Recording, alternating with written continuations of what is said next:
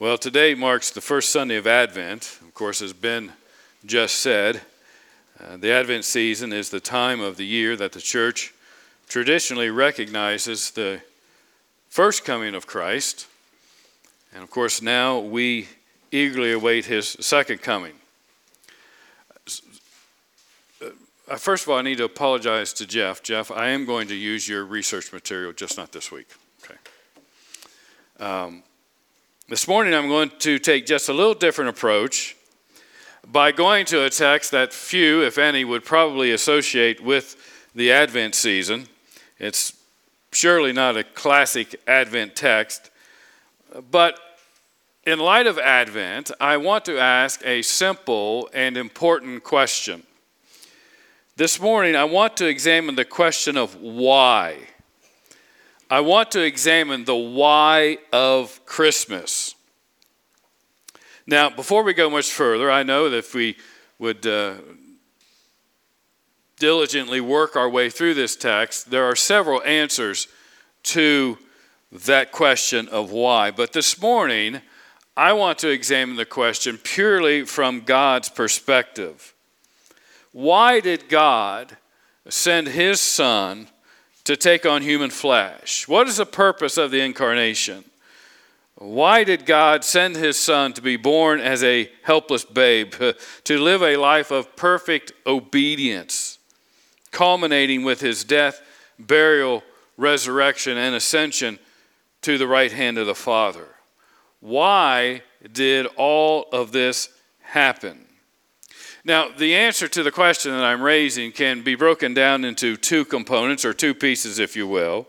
And the two components, to make it easy for us to understand, would be cause and effect. What was the cause of the why, and what is the effect of the why?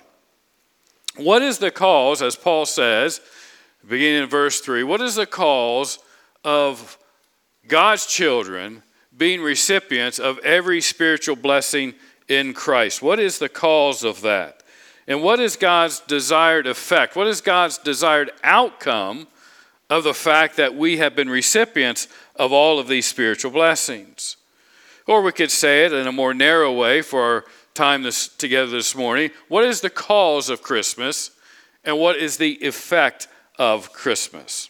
Now, Paul addresses the cause very clearly in three times in this passage. So grab your Bibles and stick with me here, and let's look at several verses right here in this passage. The first one would be verse 5. It says he predestined us for adoption to himself. That's the Father. The Father predestined us for adoption to himself, to the Father, as sons through Jesus Christ, according to the purpose of his will. So if you want to make a mental note or a mark in your Bible, take note of that last, or the phrase, according to the purpose of his will. Then look at verse 9. Making known to us the mystery of his will. Again, this is the Father's will, according to his purpose, which he, the Father, set forth in Christ. So this time, take note of the phrase, the mystery of his will. Then one last time in verse 11. In him we have obtained an inheritance, having been predestined according to the purpose of him who works all things according to the counsel of his will. Again, this is God the Father. He's referring to God the Father. So take note of this phrase, all things according to the counsel of his will. So what is it that Paul repeatedly makes reference to in verses 3 through 14? Well, before I answer that question, I do want to go back and highlight the spiritual blessings that the Apostle Paul has laid before us here this morning.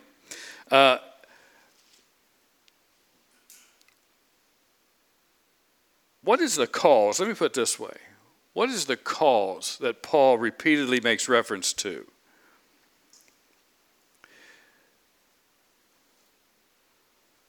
First thing I want you to see is that Paul raises our sight line, if you will, above the material world to what? To all spiritual blessings in the heavenly places. And I think this is a truth that we need to keep in mind, particularly at this time of year, because there is an emphasis on giving of material gifts. There's nothing wrong with that. But particularly for us as Christians, our focus should never be on the material. Rather, our focus should be on the spiritual.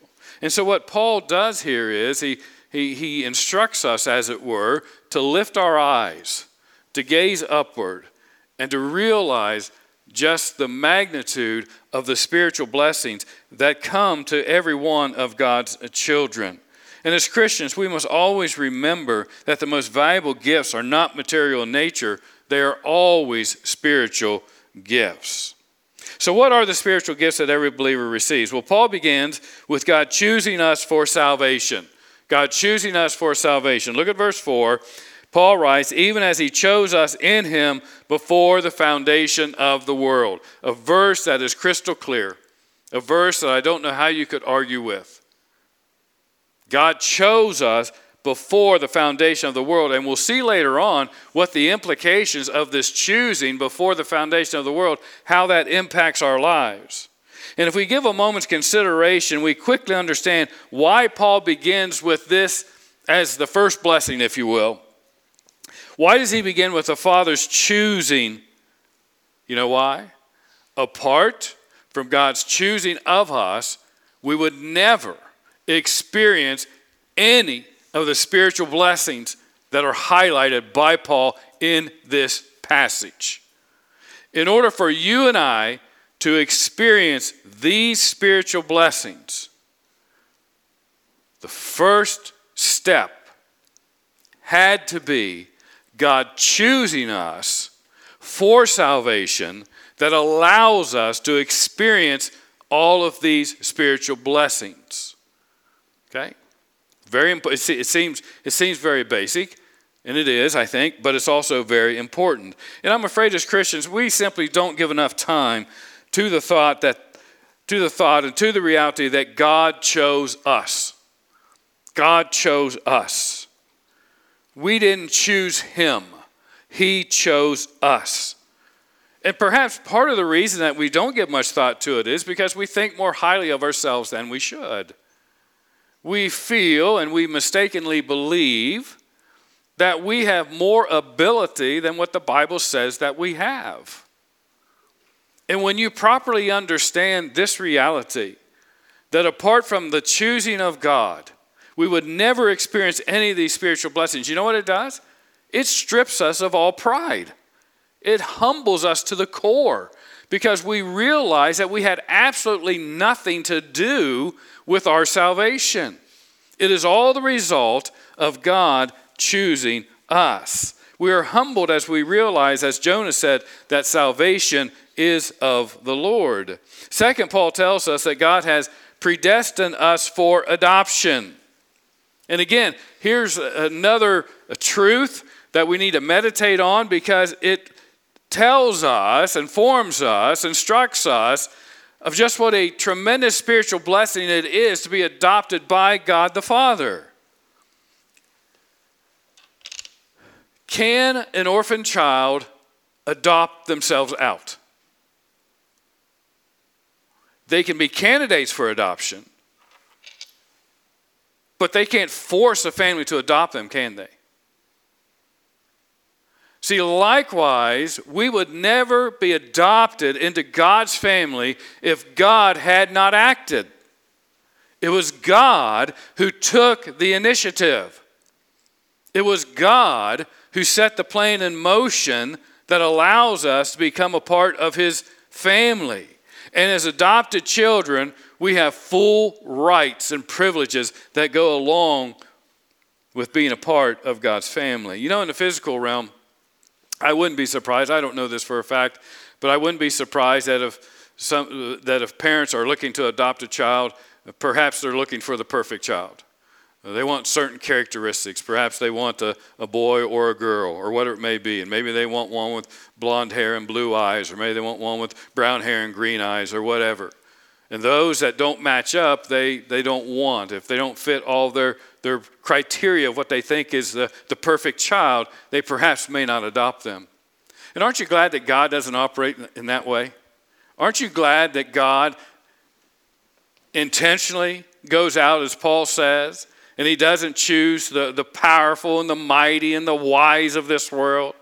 No, he goes out and he chooses those that the world wants little to do with and that the world rejects. And he says, those are my people. Those are those that I'm going to adopt and bring into my family. I mean, think about our adoption. It's really a wonderful thing. Conversely, on the other hand, you know what it says about all those who are not in Christ? They're orphaned from God, and Satan is their father. It's a staggering truth to think that we have been adopted into God's family. Then Paul moves on to our redemption in verse 7. So what's it mean to be redeemed? Well, Paul goes on to explain. He says the forgiveness of our trespasses. The forgiveness of our trespasses. Now, I know that there's more to the word redemption than that, but it's not less than that. The forgiveness of our trespasses. And again, at this special time of the year, we would do well to take the time to meditate on the forgiveness that every Christian experiences only because they have been purchased with the precious blood of Christ, as Peter says. We would do ourselves such benefit if we would just sit down and think about all that God has done for us. And we need to do that on a regular basis. Then in verse 11, Paul tells us about our inheritance. Every Christian has an inheritance that is beyond measure, that is of infinite worth. It's awaiting us. Great inheritance. These are all things that God has done for us. Then in verse 13, Paul tells us of our sealing with and by the Holy Spirit. In other words, we are eternally safe and secure as members of God's adopted family. Nobody can snatch us away from God's family. We are eternally secure, regardless of what comes our way, regardless of the troubles and trials that we face. Nobody can snatch us from God's hand. And why do all of those who experience these blessings, as Paul describes them here, how is this possible? How is it possible for those who were born in sin, those who were born as rebels, those who were born spiritually dead? How is it possible for sinners like that to experience all these blessings and more? Well, the answer is found in the three passages, the three verses that I highlighted earlier. The only way we experience these things is because it is God's will that we experience them. We are the beneficiaries of God's will. Apart from God's will, we would never experience any of these things. Do you realize that, beloved? Apart from God working in your life, you would never experience any of these things. It wasn't our will. It wasn't our idea. We were rebels. We were on the run from God like Adam and Eve. We want nothing to do with God. As Christians, we truly need to understand that no one seeks God. And Paul makes this crystal clear in Romans chapter 3. He says, as it is written, none is righteous. No, not one. No one understands. No one seeks for God. All have turned aside. Together they have become worthless. No one does good, not even one.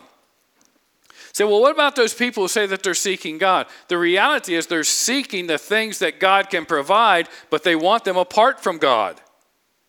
They want peace. They want joy. They want happiness. But they don't want the peace and joy and happiness that comes from bowing the knee in repentance and acknowledgement of the lordship of Christ. Okay? Thankfully, God in His grace, though we wanted nothing to do with Him, He wanted something to do with us. He wasn't ashamed of us. He's not ashamed of us to call us His children. And I just summarize this portion. I would say it's all because of God. It's all because of God. Now, let me reframe this discussion for a few moments. I sent Jeff a text this week on purpose. Well, normally I send texts on purpose, but this had real purpose behind it. And I asked him a simple question. Jeff, you remember what it was? What was it? You're right. Yeah. Is the will of God synonymous with the decrees of God? I wanted to see. He's a seminary lad. Let's see if he's getting his money's worth for his education. And he texted back the right answer. And he even sent me some screenshots of Spurgeon's catechism, which was a great help to me. Here's what I've been driving to for a few moments. The will of God is synonymous with the decrees of God. Therefore, we celebrate Christmas because of God's eternal and unchangeable decrees. So, when you came in this morning, hopefully you were given a half sheet of paper, and it has on it paragraphs 1 and 2 of the 1689 London Baptist Confession of Faith. It has chapter 3 of God's decrees, paragraphs 1 and 2. So I want you to read along with me. And by the way, next to your Bible, and this may sound strange, next to your Bible, you ought to be studying this confession. Okay? Everybody should be studying this confession. Paragraph 1 reads as follows. From all eternity, God decreed everything that occurs without reference to anything outside himself. He did this by the perfectly wise and holy counsel of his own will, freely and unchangeably. Yet God did this in such a way that he is neither the author of sin, nor has fellowship with any in their sin. This decree does not violate the will of the creature or take away the free working or contingency of second causes. On the contrary, these are established by God's decree. In this decree, God's wisdom is displayed in directing all things, and his power and faithfulness are demonstrated in accomplishing his decrees. Paragraph 2. God knows everything that could happen under any given conditions. However, his decrees of anything is not based on foreseeing it in the future or foreseeing that it would occur under such conditions. That destroys the theology of most of the church today. It obliterates it.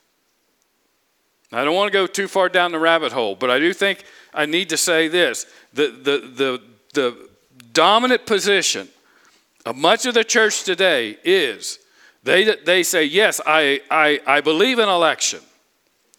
But if you drill down into it, they say, well, the election that I believe is that God looked down through the quarters of time and he saw what Billy Bob was going to do. He knew that Billy Bob was going to choose him for salvation, so therefore God elected him. Now, according to paragraph 2 of the confession, and more importantly what the Bible says, that is not true. And that is false hope. It's bad theology.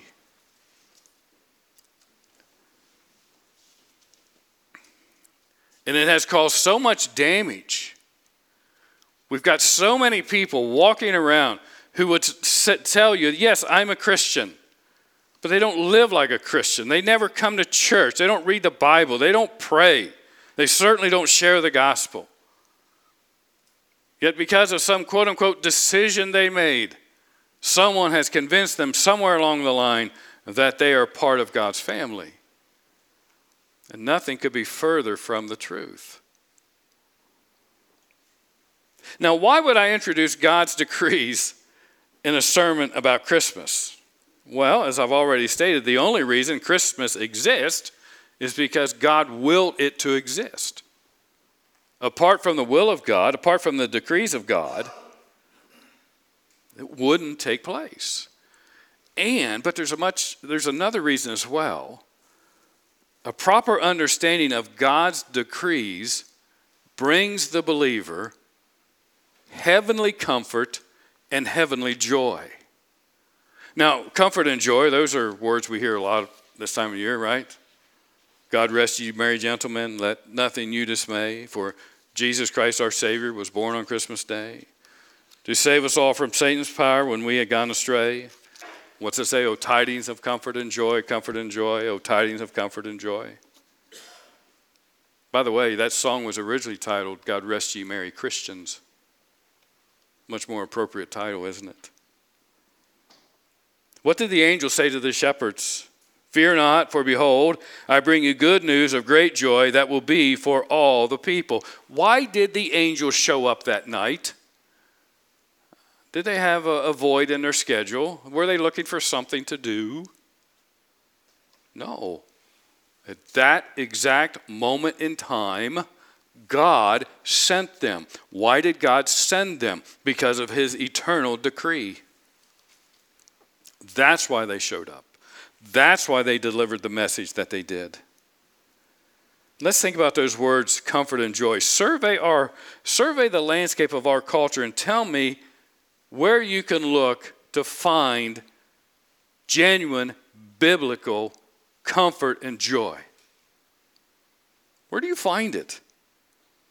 I don't mean the joy you get when you look at a puppy.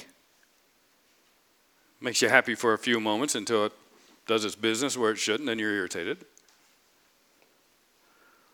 I mean real joy that comes from knowing that your sins are forgiven and your eternity is fixed.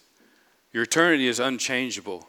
And this tremendous glory awaits you. The comfort that comes from knowing that God has promised to work all things together for good. The comfort and joy that helps us to persevere through the hard times of our life. War, does that bring comfort and joy? Inflation, does that bring comfort and joy? Fractured relationships, does that bring comfort and joy? No, the only reason we have any comfort and joy is because of God's eternal decree to send his only begotten Son to die for our sins. The only reason we have comfort and joy is because of God's choosing of us. Everything that God does. Now, I know this is a hard pill for some to swallow. Everything that God does and allows flows from his eternal decrees.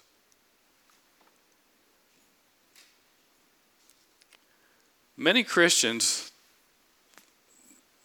with the best of intentions, I believe, reject this.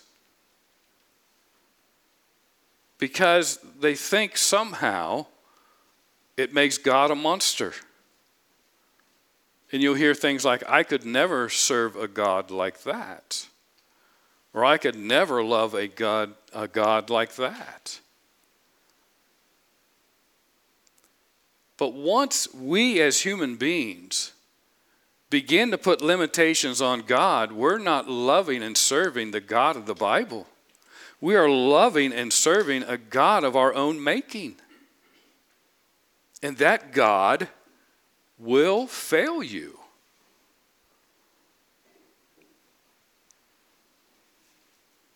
Everything that God does, everything that God allows flows from his decrees. And here's the real life application of that truth. There are no random events.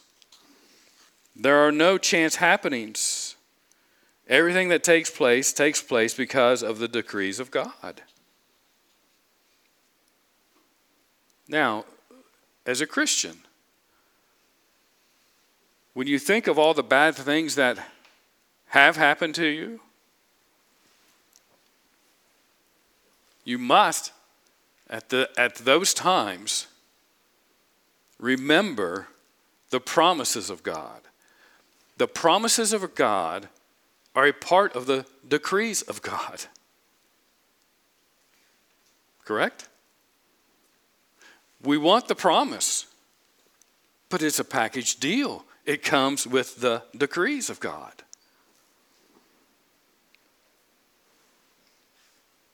Paul said in Romans 8:28, and we know that for those that love God, all things work together for good, for those who are called according to his purpose. That could not be true. It would not provide any comfort if it were not a part of God's eternal decree. You are blessed with every spiritual blessing because of the decrees of God. Every person who comes to faith in Christ, they come to Christ because of God's decree. Our adoption is a result of God's decree. Our redemption is a result of God's decree. Our inheritance is a result of God's decree. Our hope in Christ is a result of God's decree. God's choosing of us is a result of his decree. Our life, our very existence is the result of God's decree.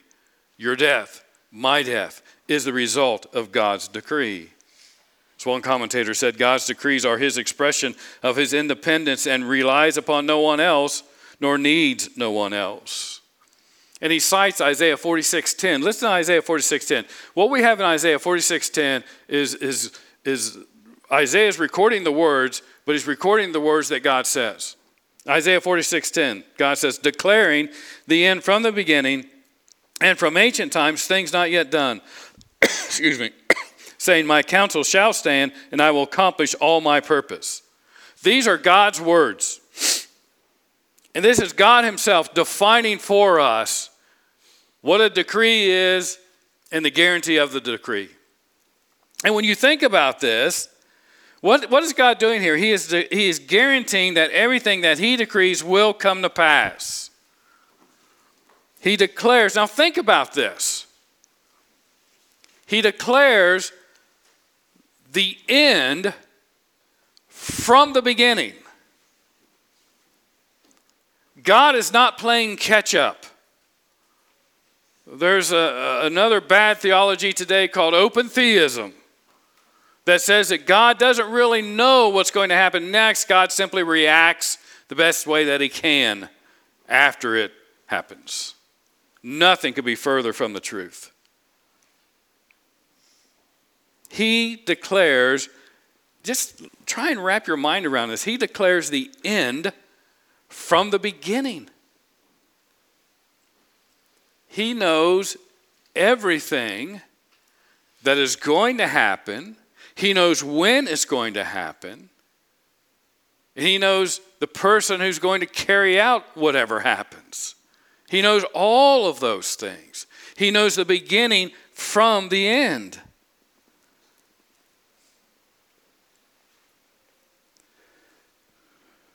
Before the foundation of the world, God had chosen his family.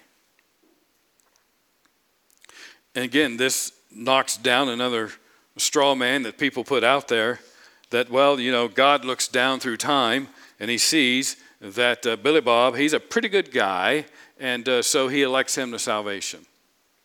No. Before anyone existed, before they committed any act, good or evil, if God has chosen them for salvation, he's chosen them for salvation. It's dependent upon his own will and his own desire. So let's make this personal. This means that God has loved you from the very beginning, even before the beginning of time as we know it. God loved you. God continues to love you. God will always love you. Why? It's part of his eternal decree. He said, I'm going to love Devin, and I'm going to love Devin for eternity. Isn't that comforting? Listen, all hell can break loose in our lives, but one thing is sure, God is going to love us. That's an amazing truth when you think about it. Again, this is something that we need to sit down and meditate on. Think of all the implications of this. I can say more, but I'll move on. Let me flesh out the decrees of God with 4 statements. What do we mean by the decrees of God? Number 1, God's decrees are the explicit expressions of his will. And we see that from Isaiah 46:10, so I won't read that again. Number 2, God's decrees are his promises that his will be accomplished. God's decrees are his promise that his will be accomplished. Write down Hebrews 6:17 for me. which says, "So when God desired to show more convincingly to the heirs of the promise the unchangeable character of his promise, he guaranteed it with an oath." You know what the writer of Hebrews is saying there? God swore by himself. Okay? You can't get any stronger than that, can you? Number 3, God's decrees are an expression of his authority. John 19:11, Jesus answered him, "You would have no authority over me at all unless it had been given you from above." A lot of powerful people in this world are going to come up smack dab, run headstrong into a wall that they can't move, and they're going to realize they absolutely had no authority in this world except for the authority that God allowed them to have. Number 4, God's decrees are his guarantee. Numbers 23:19, God is not man that he should lie, or a son of man that he should change his mind. Has he said, and will he not do it? Rhetorical question, right? Or has he spoken, and will he not fulfill it? The answer is, if he said that he's going to do it, he's going to do it. If he said he's going to fulfill it, he's going to fulfill it. Now, for Christians, that is an incredible promise, isn't it? Because when he said, "I'll forgive your sins if you put your faith and trust in Christ," guess what? He's going to forgive your sins if you put your faith and trust in Christ. But for the unbeliever, it's a terrifying thing. Because God says, "I'm angry with the wicked every day, and I will judge sin." And he will judge sin.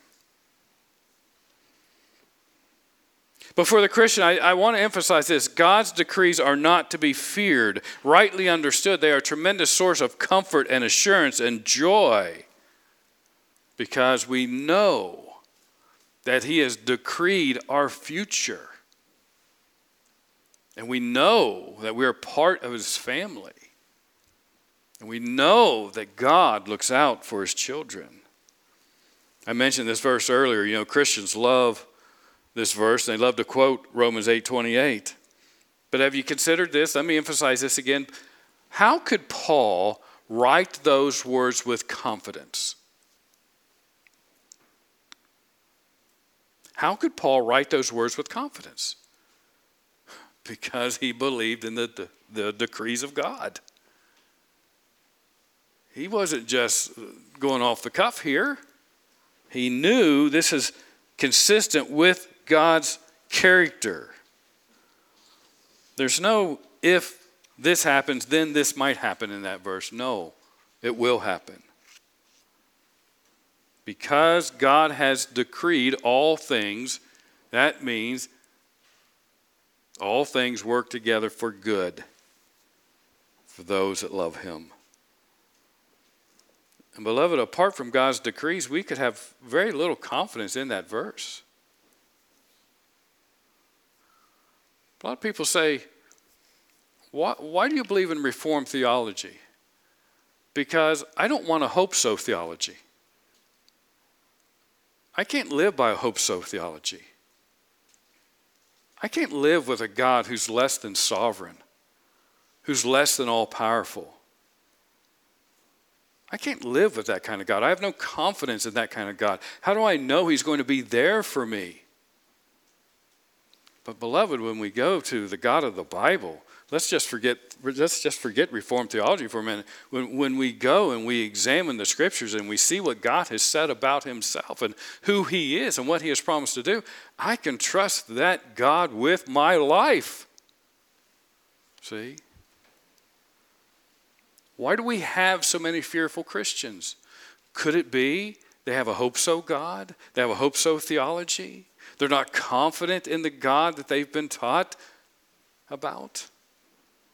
Could be. Spurgeon, this is what Jeff sent me in his catechism. He asked in question 7, what are the decrees of God? Answer, the decrees of God are his eternal purpose according to the counsel of his own will, whereby for his own glory he has foreordained whatever comes to pass. So we know the cause. Now what's the effect?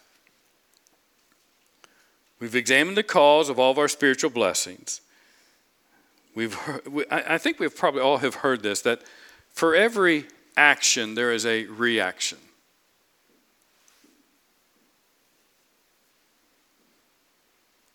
For every effect, there is a cause, except for God. God is the uncaused cause. But in our world, in our life, every cause has an effect. So we have to ask ourselves, what is the intended result of the outworking of God's will, of the outworking of God's decrees? What is the effect of God working through his will directly and through his acts of providence? What is the effect of that? Well, thankfully, Paul shows us not only the cause, but the effect. Let me give you three more verses, sets of verses. Look at verses 5 and 6. He predestined us for adoption to himself as sons through Jesus Christ, according to the purpose of his will, to the praise of his glorious grace, which he has blessed us in the beloved. Look at verse 11 and 12. In him we have obtained an inheritance, having been predestined according to the purpose of him who works all things according to the counsel of his will, so that we who were the first to hope in Christ might be to the praise of his glory. You see a pattern emerging here? Look at verse 14. Who is the guarantee of our inheritance until we acquire possession of it to the praise of his glory. So what is the cause of all of our spiritual blessings? God's decrees. What is the effect? The praise of his glory. What is God's intended outcome in giving us all of these spiritual blessings? It's the praise of his glory. Every believer is a demonstration, an example, an illustration of the glory of God. Do you see that? God's decrees, the intended end of God's decrees is his glory. And our praise is the recognition of his glory. That's why he says in here 3 times, Paul gives us all of these things that God has done for us, all of these spiritual blessings. And how are we to respond to them? We are to praise him for his glory. Literally live lives of praise. And I'll be honest with you, I struggle. Now, when I reached this point in the sermon, I thought, man, how in the world do I say this? How do I convey this to everybody? Well, the best way is always through Scripture. So turn with me to Revelation chapter 5. Say, what is the praise to the praise of his glory looks like? Well, I don't think we have a better example of it than we have right here in Revelation chapter 5. So let's start reading verse 7. And he went and took the scroll from the right hand of him who was seated on the throne. Who takes the scroll? Jesus does. And when he had taken the scroll, the 4 living creatures and 24 elders fell down before the Lamb. By the way, Jesus taking the scroll, we know it's symbolic language here, but it's also a demonstration of the outworking of God's decree. This is what God determined ahead of time, before time. And when he had taken the scroll, the 4 living creatures and the 24 elders fell down before the Lamb, each holding a harp and golden bowls full of incense, which are the prayers of the saints. And they sang a new song, saying, "Worthy are you to take the scroll and to open its seals, for you were slain, and by your blood you notice this, you ransomed people." Done deal. Accomplished, decreed in eternity past, carried out in time. You ransom people for God from every tribe and language and people and nation. And you have made, not going to, you have made. Why have you made this? Why is this working out this way? It was God's decree. have made them a kingdom and priests to our God, and they shall reign on the earth. Then I looked, and I heard around the throne and the living creatures and the elders the voice of many angels, numbering myriads of myriads and thousands of thousands, saying with a loud voice, Worthy is the Lamb who was slain to receive power and wealth and wisdom and might and honor and glory and blessing.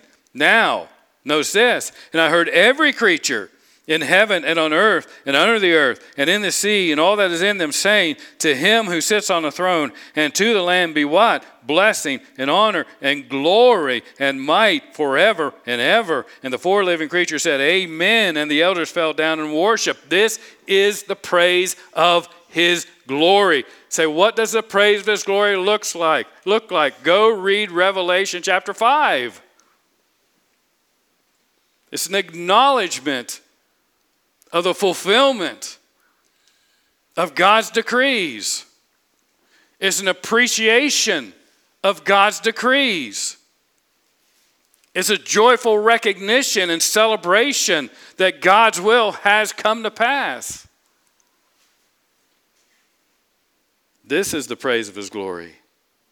Beloved, everything is being worked out for the good of God's people and for God's glory.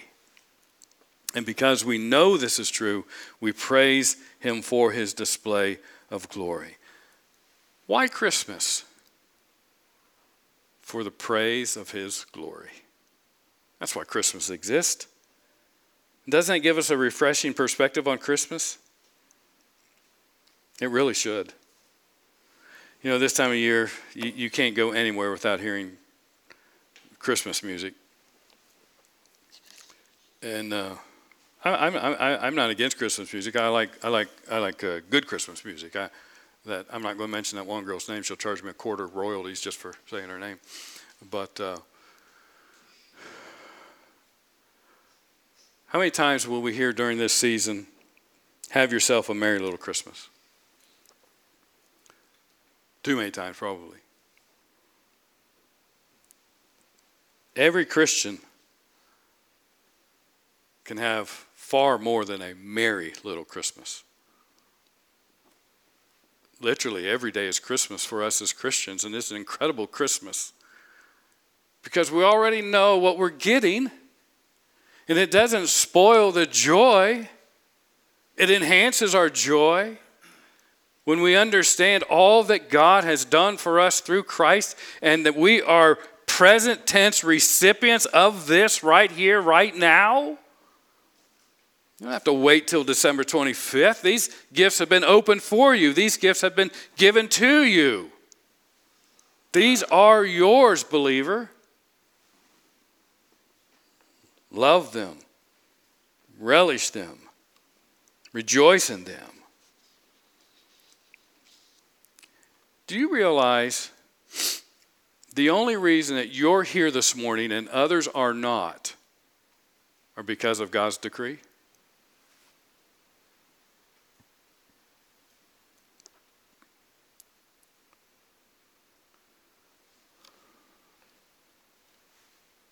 That's something to think about, isn't it? You're here and others are not because of God's decree. God wanted you here. Don't take this lightly. God wanted you here this morning to hear this message. This message. As hard as it may be for some of us to come to terms with. But he brought you here for a reason.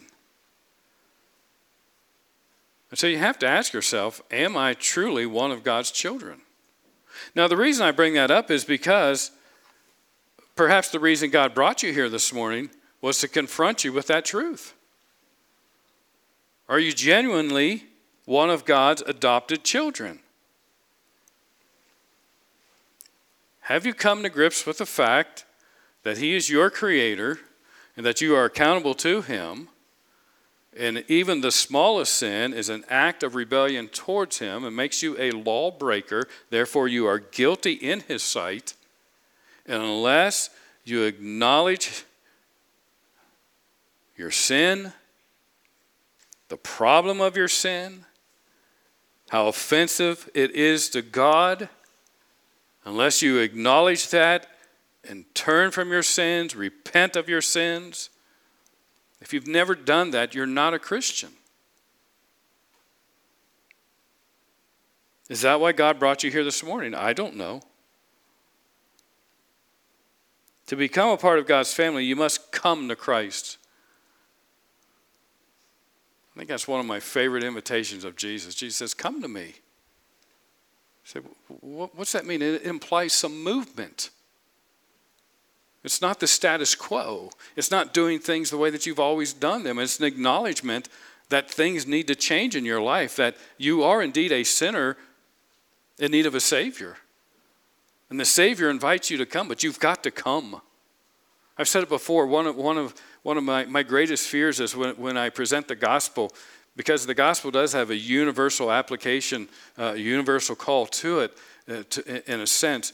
And I'm so afraid that the unbeliever will sit there and say, well, he's using words like all and everyone, and so that must include me. No. The gospel demands a personal response. Have you come to Christ personally?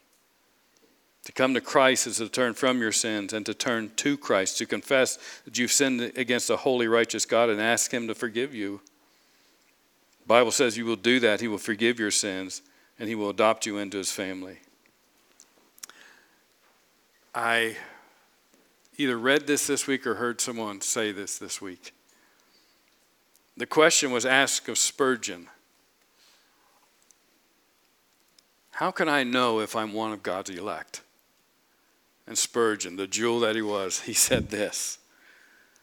He says, come to Christ, and then you'll know you're one of God's elect.